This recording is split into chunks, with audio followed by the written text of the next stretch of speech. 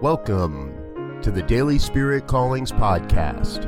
I'm your host, Robert Brzezinski, and I invite you to join me every day as we explore an affirmation, inspiration, and call to action for your life this day.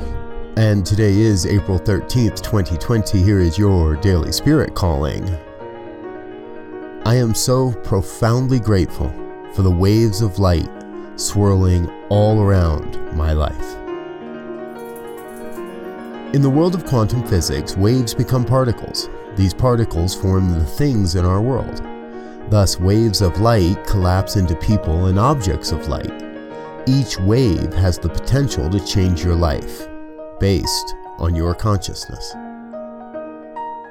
Today, you are called to collapse the waves of light all around you into the people and objects of light integral to your life. Thank you for listening to Daily Spirit Callings. If you found value in this program, please share it with your friends.